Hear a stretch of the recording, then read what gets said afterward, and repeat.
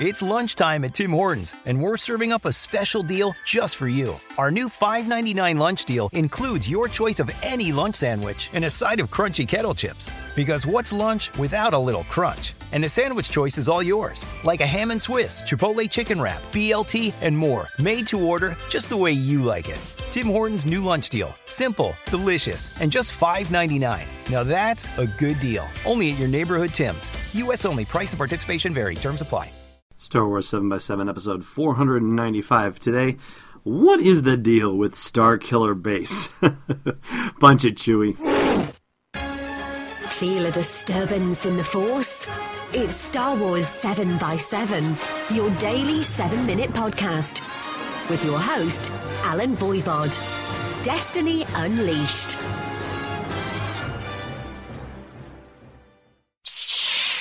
Hey, Rebel Rouser. Welcome to Star Wars 7x7. I'm your host, Alan Voivod, and guess what? Despite that Seinfeldian sort of opening, what is the deal with Starkiller Base? What is it? Is it a planet? Is it not a planet? What is the deal? And apparently, I'm about as good at Seinfeld impressions as I am with other Yoda impressions, for example. But it's a serious question, and one that I've been starting to wonder about a bit, especially considering that we have a little bit more information, those scraps, really, about Starkiller Base and what incarnation it might be all about. But let's start with what we know definitively, and that is something from the StarWars.com databank. They don't have an image for Starkiller Base. They say image coming soon, but they have a listing for it, and it says Starkiller Base, an ice planet converted into a stronghold of the First Order and armed with a fiercely destructive new weapon capable of destroying entire star systems. Now, we've also heard from Domhnall Gleeson at San Diego Comic-Con that his character, General Hux, is in charge of Starkiller Base, and based on the images we've seen in the teasers and trailers, it looks like that's him out in the cold open air addressing the thousands of troops, so we are presuming that that is Starkiller Base. It also helps that that's the only icy planet we've seen so far in anything, so it seems like a pretty safe assumption to which we can jump. We've also seen, from looking at the official poster for The Force Awakens, a planet that does look very gray, and I guess we're assuming it's a planet. It could be another Death Star for all we know, but there seems to be something cut into the equator of it, and rather deep. It is mechanical, and if you look closely at the poster, you'll see that there's a bit of a shimmer over it to the point where it looks like you can actually see either atmosphere or a force field that seems to be protecting that giant trench. And there is a circular, I guess you would say, construction in it that is lit from within, so it could be either a cannon, maybe that's the primary weapon, or I suppose the opposite possibility of that being propulsion somehow, because we never know really how the Death Star was propulsed from one side of the galaxy to the other. I know that the information exists out there. I'm just saying that we never saw it in the movies where they were actually using thrusters or anything like that. But entirely possible that that could be an engine as well as a cannon. I guess my money's on cannon probably, and I'll bet yours is too. But I really thought, looking at the poster, that something that I hadn't seen the first time around was that either atmosphere or force field around the planet and protecting the depth of that trench. I thought that was really interesting. And so far, that's the only thing that we know of that has a tremendous destructive force in The Force Awakens. So when we see that shot in the official trailer that came out during Monday Night Football, the giant red wave of destructive energy that flattens a whole tree line, I guess we're operating under the assumption that that has something to do with Starkiller Base's primary weapon. There's also, of course, the scene where Kylo Ren in that trailer is looking out from his command post or observation center or whatnot with a red flare off in the background, and maybe he's actually watching the weapon being used. But the thing that occurred to me that I wanted to put out there for your consideration, and I would love to hear what you think about Starkiller Base and how it might work or what its capabilities of, chime in at the blog post for the show's episode at sw7x7.com.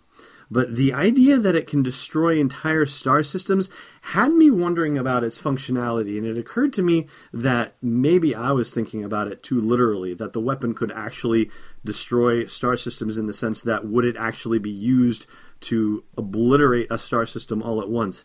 And I don't think that's really the case. In fact, what occurred to me is that the name could be very literal, that it is a star killer, that it could do something to a star to make it explode, go supernova, and when it does, any planet within that particular star system would necessarily be destroyed as a result of that star's detonation. This does take me back, though, to the question I mentioned earlier as to whether what we're seeing on the poster is a cannon or an engine, or properly, I guess, the exhaust of the engine.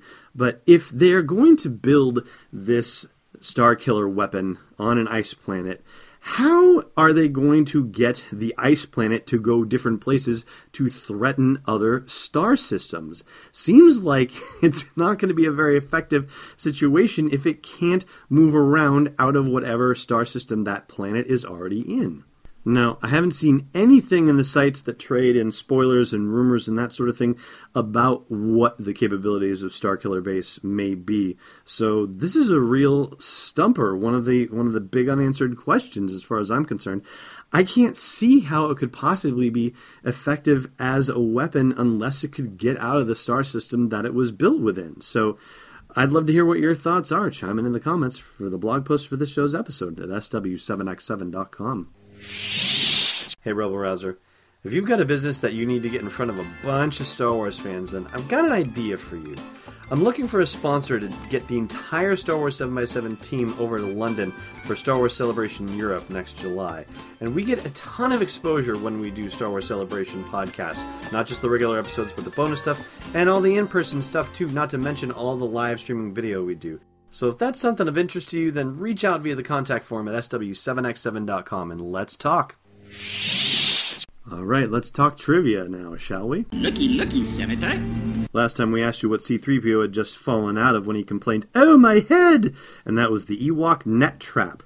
Today's question, what was the third Rebel ship to fly into the second Death Star?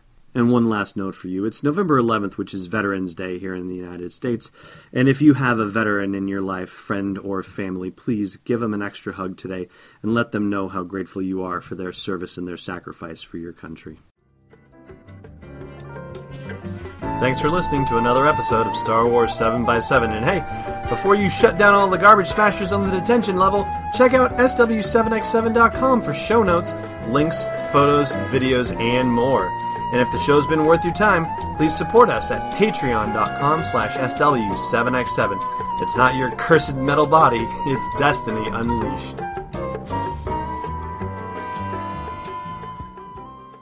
This podcast is not endorsed or sponsored yet by Lucasfilm Limited, Disney, or 20th Century Fox, and is intended for entertainment and information purposes only. Star Wars, the Star Wars logo, and all names and pictures of Star Wars characters, vehicles, and any other Star Wars-related items are registered trademarks and/or copyrights of Lucasfilm Limited or their respective trademark and copyright holders. May the Force be with them. All original content is copyright 2015 by Star Wars 7x7. We hope you love it!